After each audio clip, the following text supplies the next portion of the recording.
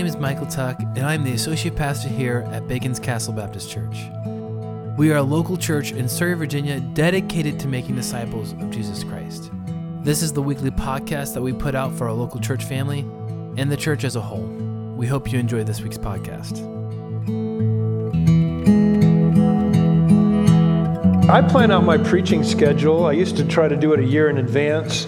I found out that was kind of far, and I didn't always stick to it, so I don't quite look out that far, But I had planned something for December. But as I sat at my desk this week, I felt like I wanted to do something different. I really wanted to do something that I felt like might inspire us with joy, might bring joy to our hearts.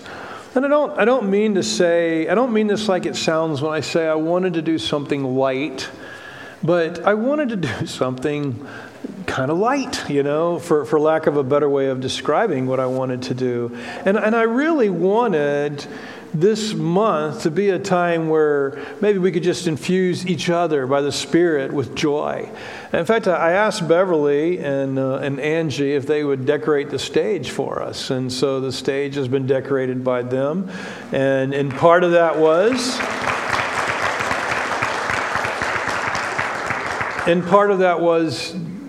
to just help us sense the joy of the season. Hope that's okay. As I sat at my desk, though, I almost immediately knew when I decided I wasn't going to do what I'd planned, I almost immediately knew what I wanted to do. And that was that I wanted to take a Christmas carol every Sunday and talk about that Christmas carol and look at the Christmas in the Christmas carol. My wife asked me if I thought of that on my own, and no, I didn't. I mean, it's out there. I mean, I've heard it over the years that pastors have done something like that. But as I sat at my desk, it came to me, and even the title came to me, Christmas and the Carols. And so that's what we're going to do for these weeks of December. We're going to look at 4 different Christmas carols, maybe 5, even on Christmas Eve. I'm not sure yet about that one, but at least for the next 4 Sundays, we're going to look at 4 different Christmas carols, and we're going to see Christmas in those carols. You may not know this, but Christmas carols have been around for a long time, but maybe not as long as you might think. Like so many Christian traditions, singing was a part of the pagan winter solstice celebration. And when the church decided to claim the winter celebration by making it the birth of Jesus, and I'm not saying that's wrong, right, or indifferent. We don't know when Jesus was born, but the church way back when kind of took December 25th, the winter solstice time, and made that the birth of Jesus. And so we kind of took over the winter solstice celebrations, if you would. So Christians, singing was a part of those pagan rituals. And Christians, they've liked to sing, and so they started singing Christian songs then rather than pagan songs. In time, Christians began to write and create songs about the birth of Jesus. One of the earliest Christmas carols was written 1410. I'm sure there have been maybe some others that were earlier. This is one of the maybe earlier English carols. I'm not sure. 1410. Only a small fragment of that carol remains. And it seems like the song was mostly about Mary and Joseph and Jesus meeting different people in Bethlehem. Most of the carols that came out of that time and forward during the Elizabethan era or period, they would tell stories, and they would be loosely, and I say loosely, based on the Christmas story. They would be about the Jesus family, and they were mostly for entertainment rather than worshipful songs. I would say they're probably more akin to chestnuts roasting on the open fire, or those kind of things, but maybe with a little bit more somewhat biblical content than the chestnut song. And they were usually sung in homes and not sung in church as part of worship. When the Puritans came to power in England in the mid-1600s, they outlawed the celebration of Christmas, and the singing of Christmas carols was forbidden. But just like so many other things that the government asked us not to do, people still did them anyway, right? And they sang their Christmas carols in their homes, but they remained mainly unsung publicly for the next couple hundred years, actually, until the mid-19th century, mid-1800s. more and more in our own culture, let's be honest, more and more in our own culture, we sing less of the Christian Christmas carols and more of the just entertainment Christmas songs that are out there. We sing of the chestnuts roasting on the open fire, and we sing of Frosty, and we sing of Grandma getting run over by reindeer. But how low we stooped, haven't we, when it comes to the Christmas songs? In the church, we still sing the carols, and I think it's a good way for us to remember what we've associated with this time, which is the birth of the Lord Jesus. I think in singing Christmas carols that are theologically about the birth of Jesus, these are helping us remember that God, at this season anyway, we celebrate the fact that God became one of us. Just a side note on our culture. I don't know if y'all watched the lighting of the Rockefeller Christmas tree this year, but I happened to watch that. It was kind of strange. They had all these singers and all these songs, and they would sing. And you know, normally how the crowds cheer afterwards, there were no crowds. There was no cheering. They would just end the song.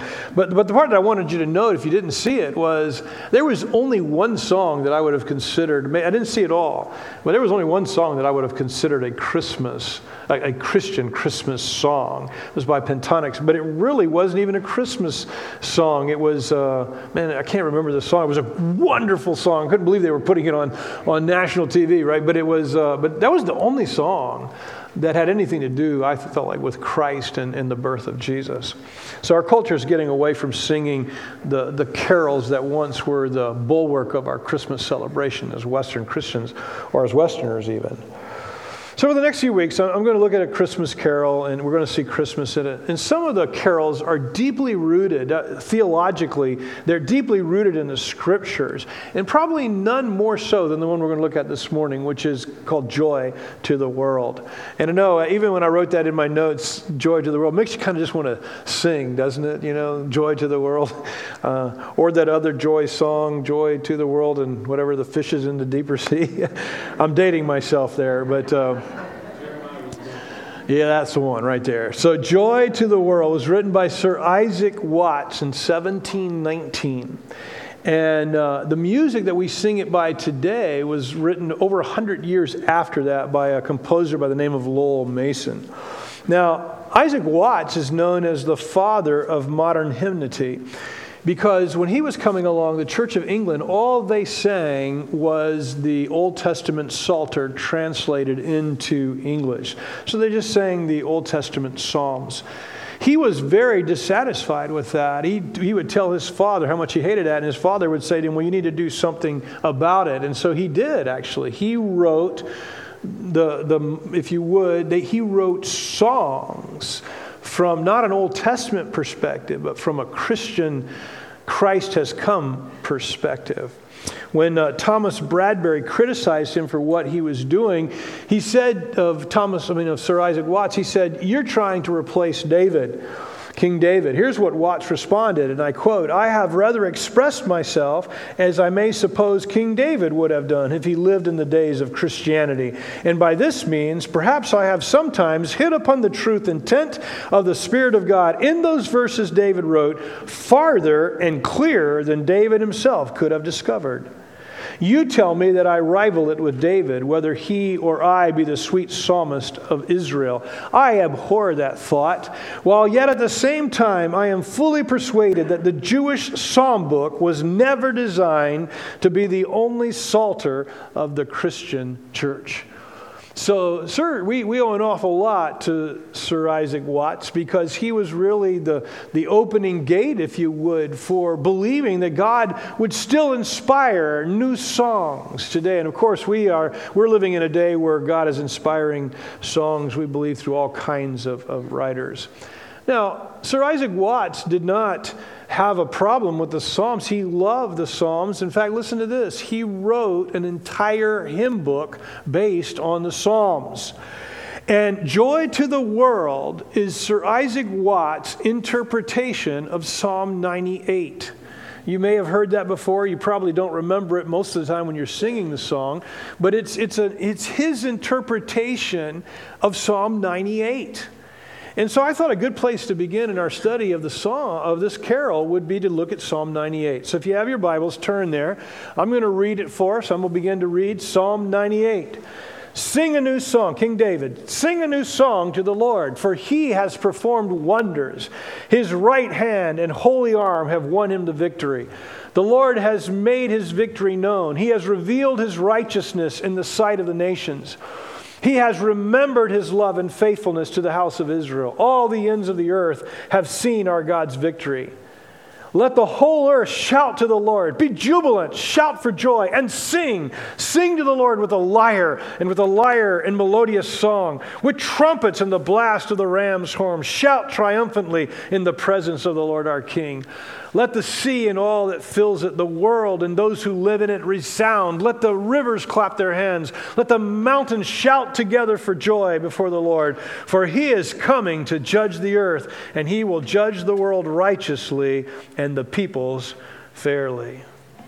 Now the theme of Psalm 98, if you didn't catch it, was this: sing to the Lord, shout to the Lord, sing and shout to the Lord, for he has won the victory. Now the Jews of David's day and following, they all said this is a psalm about the final redemption. This is about the coming of Messiah. This is about when he comes and he sets up his final kingdom. That's what they thought Psalm 98 was about. And if you go back with that mindset and look at Psalm 98, you see that David says some things about that victory that Messiah would have. He would say we should celebrate it and do it big. And he said to do it with lots of instruments. And he said to do it not just big, but do it loud with the trumpets and the ram's horns blast. And he said, do it all the earth. He said, let the whole earth, and not just people in all the earth, but all of creation was to shout for joy. And in Psalm 98, David says this is why we should do that when it happens, because God will have done wonders in this victory. And he will have given us the victory, and he will have revealed his righteousness to the nations. And he will have remembered his love and faithfulness to Israel and revealed it to all the nations. And because God will judge and rule the world in righteousness and fairly. That's what David said in Psalm 98. We should shout, we should sing because God's going to do it. God's going to bring his victory when he brings his Messiah. That's what the Jews all thought this meant. So Sir Isaac Watts read Psalm 98 and he said, guess what? David was looking forward to it, but we're looking back on it. It's already come to pass. And so he wrote Joy to the World as his interpretation of Psalm 98 having been fulfilled. Now, Isaac Watts wasn't writing a Christmas carol, everyone. He wasn't writing something to celebrate the birth of Jesus. He was writing his song to say that Jesus is the fulfillment of Psalm 98, that the coming of Jesus fulfills everything that David was looking forward to and saying we should sing and shout for joy because this is what God will do. Isaac Watts looks back and says we should sing and shout for joy because this is what God has done. And again, this isn't a Christmas song per se, but we have claimed it as we celebrate the birth of Jesus. Now, as we walk our way through the song this morning, we're going to note that Sir Isaac Watts gives us 4 reasons to shout for joy. Let's look at them. The first reason that we should shout and sing for joy is that Jesus has come. And it's his first verse. Look at the verse. Joy to the world, the Lord has come. Let earth receive her King. Let every heart prepare him room. And heaven and nature sing. And heaven and nature sing. And heaven and heaven and nature sing.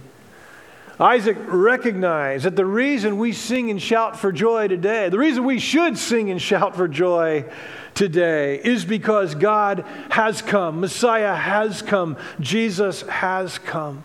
And in fact, that's what we're celebrating here at Christmas every year. We're celebrating the fact that God has come. What do we mean by that? We mean that, and the Jews didn't understand this. We understand it today because we're looking back through the lens that Isaac was looking back through.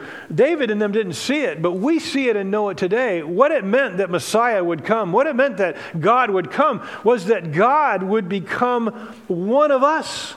And the big theological word for that is incarnation. That's the word we use. It comes from the Latin word carne, which means flesh. God became a person. God took on our human being, our human flesh, if you would. Now, one thing I want you to understand, I want you to never forget, because I'm telling you, it's just in my old age that this reality has really riveted itself to my understanding, and that is that Jesus became one of us forever, everyone. It wasn't like he jumped into our human body and rode around in it like a car for 33 years. And then he got out and he jumped into another car to drive around in for the rest of eternity. No, the Bible says that he actually took on our human nature, our human being. And listen, and he's not getting rid of it. He's never going to divest himself of it. He's always going to have it. Now, we don't believe that he surrendered his divinity, his divine nature, in taking on our human nature, but this is a forever sort of thing. This past week, I don't know how it came up or how I found it, but I was listening to Nabil Qureshi, and he was talking about our understanding of God. Nabil Qureshi is since passed away, but he was a Muslim who came to Christ and became an apologist. And he was talking about God, and he says, God is one in being and three in persons. He said, if we said that God was one person and three persons at the same time, that would be a contradiction. But it's not a contradiction to say that God is one being, but he is three persons. And then he went on to say, it's sort of like us. The being is what I am. The person is who I am. So he said, as far as being is concerned, he used himself as an analogy. He says, I am a human being. That's what I am. That means that I have, as a human being, I have an outer man, if you would. I have my body, but I have an inner man also, the immaterial part of me, my consciousness, my personality, all of those things. And he said, and that makes me a human being. He said, but who I am is Nabil Qureshi. So what I am is a human being. The who I am is Nabil. So if I were to say the what I am is a human being, the who I am is Jimmy Acree. Okay, but Nabil went on to say, now as a human being, I am one being, but I am one person. I told our new members class this morning that if I was one being and thought I was more than one person, I'd be schizophrenic, or there'd be a problem with me, right? Because every human being is just one person. But listen, God is one being, but he is three distinct persons. And by being, I mean his nature. He has always been. He's uncreated. He is eternal in essence. You say, well, where did he come from? That's part of his being, right? And he has the ability in his being to create whatever he wants to create just by thinking it and speaking it. This is his being. But this one being is three distinct persons. We call them Father, Spirit, Son, Son, Father, Spirit. These three distinct persons. Now when we say, when Sir Isaac Watts says, God has come, he has come, what we mean by that is that this second person of the one God being, he chose to couple himself with our human being. He chose to somehow bring his divine being and in our human being together in himself, so that he became different. He took on. He had flesh and bone. He even today has a body where the Spirit and the Father do not have bodies. Jesus is different. He's taken on our human being without giving up his divine being. You say, well, how can that be? I don't know. There's too many things that are mysteries, but this is who he is. And when we say, when Sir Isaac Watts sings, or we sing that he became one, what we're singing is that God became like us and entered into our world. God's being associated, connected itself to our being, so that the Son now is going to be that forever. Have you ever thought, and I'm sure you probably have, but have you ever thought, why would God do that? Why would this eternal being lower himself? Because think about it for a minute. If there's a being over here that's always existed, who's eternal, who's all-powerful and all-knowing and all-creative, why would that being choose to couple himself with the being of one of his creatures? Why would he ever do that? I mean, that's a big mystery. I mean, the psalmist asked in Psalm 8, why have you, why did you make us just slightly lower than yourself? And no, that's not a good analogy. But why did he do this? Well, here, the Bible tells us why God did it. Believe it or not, God did it because of his great love for us, his creature. That's why he says he did it. For God so loved the world. For God is love, John says in 1 John. Why did he do it? It's because he loved his creatures. And out of his love for his creatures, he wanted to rescue us from our impending deaths because of sin. He wanted to do it because he loved us. He wanted to rescue us. But why did he want to do all of that? Because the Bible says he wants a relationship with us. He made us so that we could in my estimation anyway, autonomously relate to him as a son or as a daughter. That's why he did it. And so Sir Isaac Watts, in his song, we're looking back and he says, David was shouting for joy because he was coming. We're shouting for joy because he has come. And the one who has come is God. And he says, this is what we should do. And he gives us 3 responses in his song. The first one is this: let all the earth receive her king. This is a general statement. When we sing joy to the world, we're saying to everyone who's listening, receive your king because Jesus is king over all. This is a universal call that goes out to all people to receive King Jesus. But then he makes it personal. Here's the second thing he says: let every heart prepare him room. And I don't know this for a fact, but I can't help but think, do you think maybe Sir Isaac Watts has in mind when Joseph and Mary show up at the innkeeper's door and there's no room in the inn? Because this is what he says: let every heart make him room. And so if the first thing is a universal call, this is a specific thing. And you make room for him in your heart. And then the third thing he says, let all of heaven and nature sing.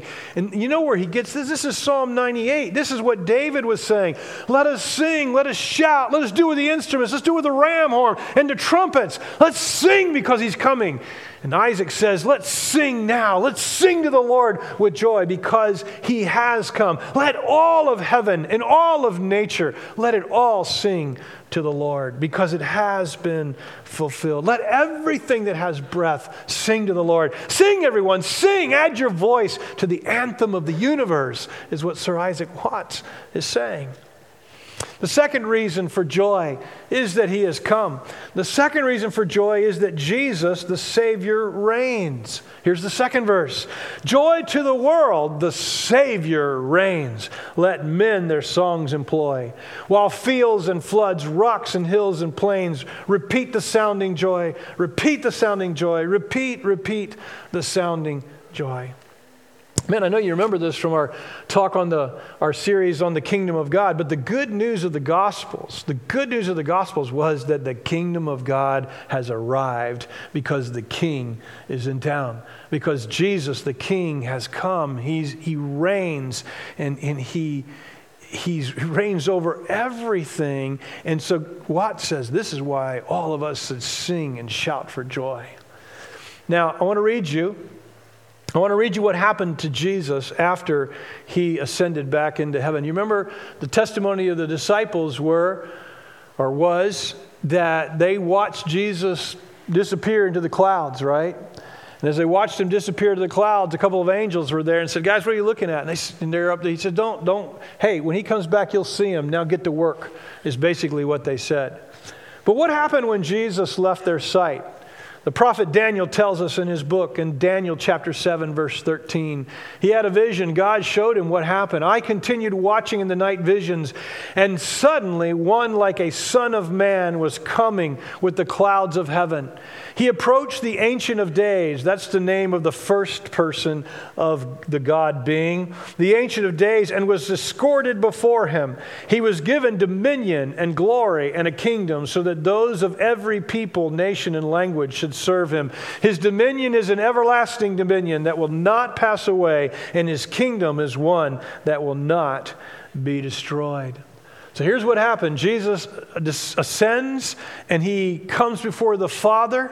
And now Jesus, who is the God being, coupled himself with human being, now he walks into the presence of the Father. And it says that as he's escorted before the Father, the Ancient of Days, he's given dominion and glory and a kingdom, and a kingdom of every people and nation and language to serve him. His dominion is an everlasting dominion. It will not pass away. He reigns. And Sir Isaac Watts is looking back and he says, Jesus is reigning. He's reigning in heaven now, and he reigns in our lives today. He wants to reign in our lives today, those of us that own him as king.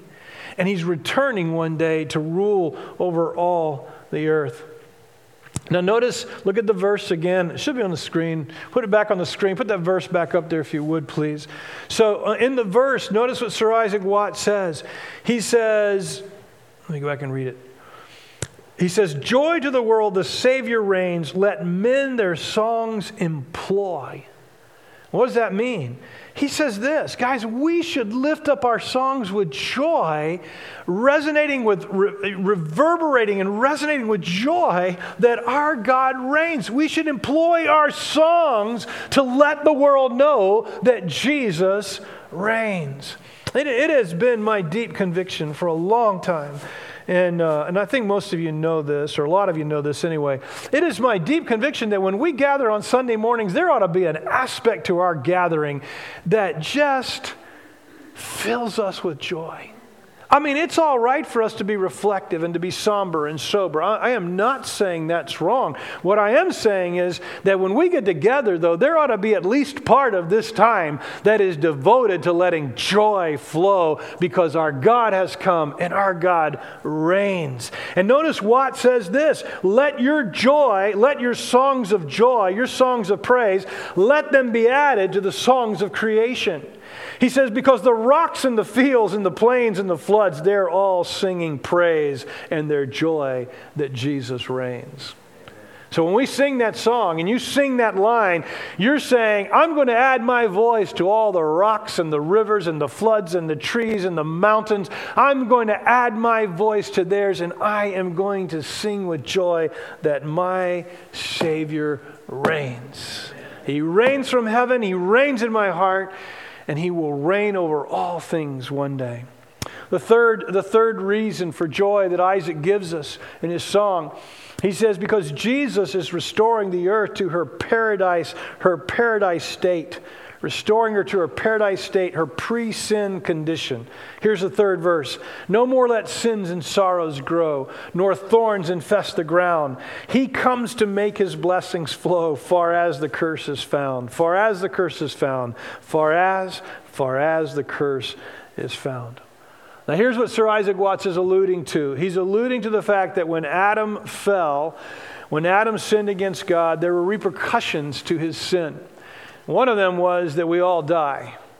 Another one is that our nature was bent towards sin, so that we all become sinners of our own. But there's something else that happens here because of Adam's sin. And the Bible says that the earth was affected by Adam's sin. That our work, that the earth was cursed. And that for those of us that work the ground, that you're going to have to toil in that. It's not, evidently it was easier prior to the fall of Adam. God changed it. The earth is in a curse. Romans chapter 8. If you're taking notes, write this down, go out and read it. Paul talks about it in Romans chapter 8, that when Jesus comes back, he's healing all of that was cursed and broken. That is what Sir Isaac Watts is alluding to in this third verse. All right? The earth is fighting against us. Childbearing became painful. Those are just a couple of ramifications. Now, Sir Isaac Watts says that with the advent of Jesus, the curse was being removed. So he says we should shout and sing for joy because the curse is being removed. And as far as his blessings flow, far as the curse is found. And by the way, the curse is found to the far corners of the globe. I mean, the curse is found everywhere, right? And so as far as the curse is found, there's where the blessings of Jesus are going to flow. Now, we need to note something here. Sir Isaac Watts had what we in theology call a post-millennialist view of what was going to happen in the future. So let me define that for you just so you know. And I'm just going to take this one view. There's other views. But one of them is that the gospel, the power of the gospel would be so transformative that as history marched along, things would get better and better and better. And eventually, all sin would be done away with. And Jesus would come back and step into his kingdom that had been totally redeemed by the gospel. That was called postmillennialism. And honestly, up until, I guess, the 1800s, most Christians after the Reformation would have been postmillennial. They would have thought the gospel is going to be victorious and everything's going to get better and better and better. Of course, today, another view would be premillennialism, which would say, so many premillennialists would say, no, just the opposite is true. That it's not going to get better and better and better. It's going to get worse and worse and worse. And Jesus is going to come back when it's at its very lowest point. So, I don't think the Bible teaches that the world's going to get better and better and better. But by the same token, I don't necessarily believe the Bible teaches that the world's going to get worse and worse either. But here's what I want you to understand about what Watts was saying in that, because I believe Watts is right, even though he's not right that he thinks the whole earth is going to be redeemed by the gospel prior to Jesus coming back. I don't think he's right about that. I think he is right in what we sing in this verse. And that is that Jesus came to make his blessings flow as far as the curse is found. I think he's absolutely right that with the advent of Jesus coming, there was a change. The Spirit of God came, and the blessings of Jesus are flowing to the ends of the earth. Now, I don't think thorns are going away. I don't think all sorrows are going away. And I don't think all sin is going away prior to the return of Jesus when he comes again and establishes his kingdom. But I do believe that the grace of Jesus has come, and his blessings are flowing to the far corners of the world, wherever the curse is found. Jesus' blessings are flowing to the ends of the earth. And can I tell you something else as you sing this song? I think you and I are to be agents of those blessings.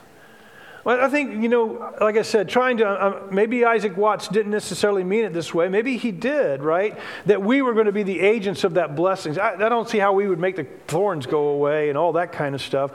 But I do believe he thought we would be the agents of God's blessing going to the four corners of the earth. And so when I think about us following Jesus, we should not let sin grow in our lives. And I know that's really hard. It's hard not to be a sinner. I mean, we have the Spirit of God, but we still have an old nature, and there's always this pull. And, but hey, listen, we need to fight against sin and not let sin grow in our lives. That's what the verse says. You remember it? It says, no more let sins and sorrows grow. So, we need to not let sin grow in our life. And then the other thing that Isaac said was, and sorrows grow. Don't let sorrows grow. And I tell you what, I think we can actually have something to try to curtail the sorrows, of this world. I thought about all the systemic sorrows of this world. And I thought of certain people. Take Mother Teresa, for instance. Her whole life fighting against poverty. As a follower of Jesus, she's trying to fight against poverty. William Wilberforce fighting against slavery his entire life. Franklin Graham fighting against abortion, most of his ministry. We should be agents of God's kingdom, bringing his blessing everywhere. We should be seeking to remove the sorrow of poverty, of human trafficking, of sorrow wherever we find it. We should be trying to change that. Because of what? Because our King reigns. Because he lives within us. because he wants us to be agents of his blessings. Listen, everybody, when Jesus comes, the future kingdom is going to be so wonderful.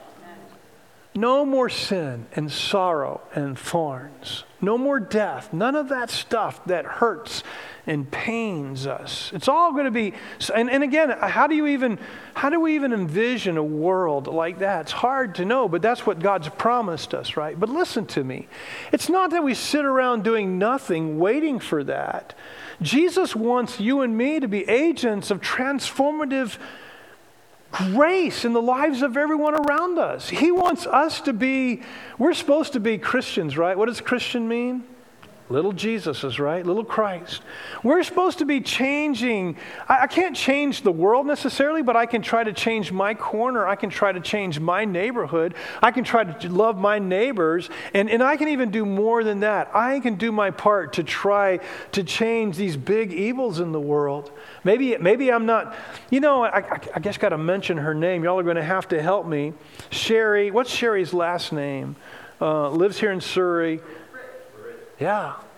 I mean, her whole adult life has been, I think, devoted towards fighting against the wrong of killing children in the womb.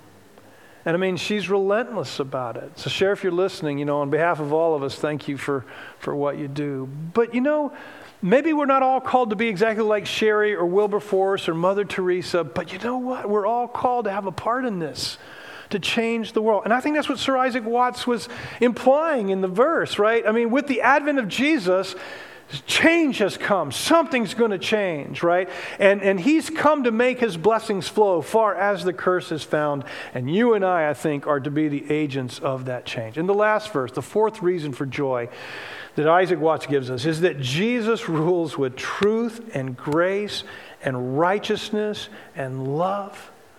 I've said this so often, some of you probably tire of hearing it. I pray it so very often. If you pray with me at all, you'll hear me pray this. But I am so thankful that this being that we talked about, remember the being who's eternal and creator and he's always been? I'm so thankful that he is who he is. And what I mean by that, if there is a being like we believe there is a being, this being who's eternal, all-powerful, he could have been a sadist. He could have been filled with hate. He could have said, God is hate, but God is love, right? He could have been the opposite of who God really is. And had he been the opposite, he could have created us to toy with us, to torture us, to do all kinds of terrible things to us. That's who he could have been, but it's not who he is. And so Sir Isaac Watts in this fourth verse says, he rules the world with truth and grace. And he makes the nations prove the glories of his righteousness and wonders of his love, and wonders of his love, and wonders of his love. Don't miss that. Sir Isaac Watts is reminding us that God loves the world and all the nations of the world, and his love for all the nations of the world proves both his righteousness and the wonders of his love. See, I mean, that verse has always troubled me. Does it trouble you at all? And maybe not trouble. I don't know what it meant. He rules the world with truth and grace and makes the nations prove. What does that mean? I've always sung the song. I guess I've never spent a week looking into it. So this is what I think Sir Isaac Watts meant by this, right? He meant that the nations, because of his love for them, the nations prove his righteousness and his love. His love for the nations, his relationship to the nations proves both his righteousness and his love. Let's see if I can't explain this a little bit better. The Jews so mistook their role as God's nation. Listen to me. They weren't chosen to be saved. They weren't chosen so that, somehow or another, by virtue of their parentage, they were going to be in God's eternal kingdom. They weren't chosen for that purpose. They were chosen instead to take his love, the knowledge of him to the world. God told Abraham, he said, through you, and then consequently through one of his sons, and then another of his sons, another of his grandsons, and then through a bunch of his grandsons, they were going to be the people that would be chosen, that all the nations would be blessed through them. But the Jews weren't chosen by virtue of being Abraham's prodigy to be saved. You have always been saved and made right with God by faith, by God's grace, never by our own efforts. And God chose them to be messengers of God's grace to them. And so Isaac Watts says that because Jesus rules the whole world, because he has a love for all the ethnic peoples of the world, it proves God is righteous, that he's not a respecter of persons, that whosoever will may come. You see, when God makes the nations prove his righteousness, because anybody from any nation can come to him. And the nations prove the wonder of his love. His love isn't limited to just Israel. I mean, I feel so sorry for them sometimes, and the fact that they so mistook God's love. And God loves all people. God has always loved all people of every ethnic background. He hasn't just loved the Jews. He's always loved the Jews and the Gentiles. Anybody who puts their faith in him belongs to him. He's always loved all of us. The Jews were chosen to be a vessel to take that good news to the world. It's kind of like if I took one of my kids and I said, hey, listen, I got cake for everyone. Would you, Katie, take the cake to the rest of them? I'm not just giving cake to Katie. I'm telling Katie, take the cake to all your siblings. And it's the same way. God chose Israel to take his blessings to all the nations. And Sir Isaac Watts in song is saying to us, the nations and God's love for the nations proves both his righteousness, that he's not a respecter of persons, and it proves his loving kindness because he loves all men everywhere, Jews and Gentiles. Man, I pray that you and I will never sing this song the same. That when we sing, he makes the nations prove both his righteousness and his love, that we'll remember that God loves all the nations. God is longing for all the nations to come to him, and it proves his righteousness and it proves his loving kindness to us. And I think it's so fitting that Watts would end the song with this line, and the wonders of his love, and the wonders of his love, and the wonders and the wonders of his love. Thank you so much for listening this week. If you have any questions, you can email them to Pastor Jimmy at baconscastle.com. Also, check out our website at baconscastle.com to get to know us and see what God is doing locally here in Surrey. Be blessed.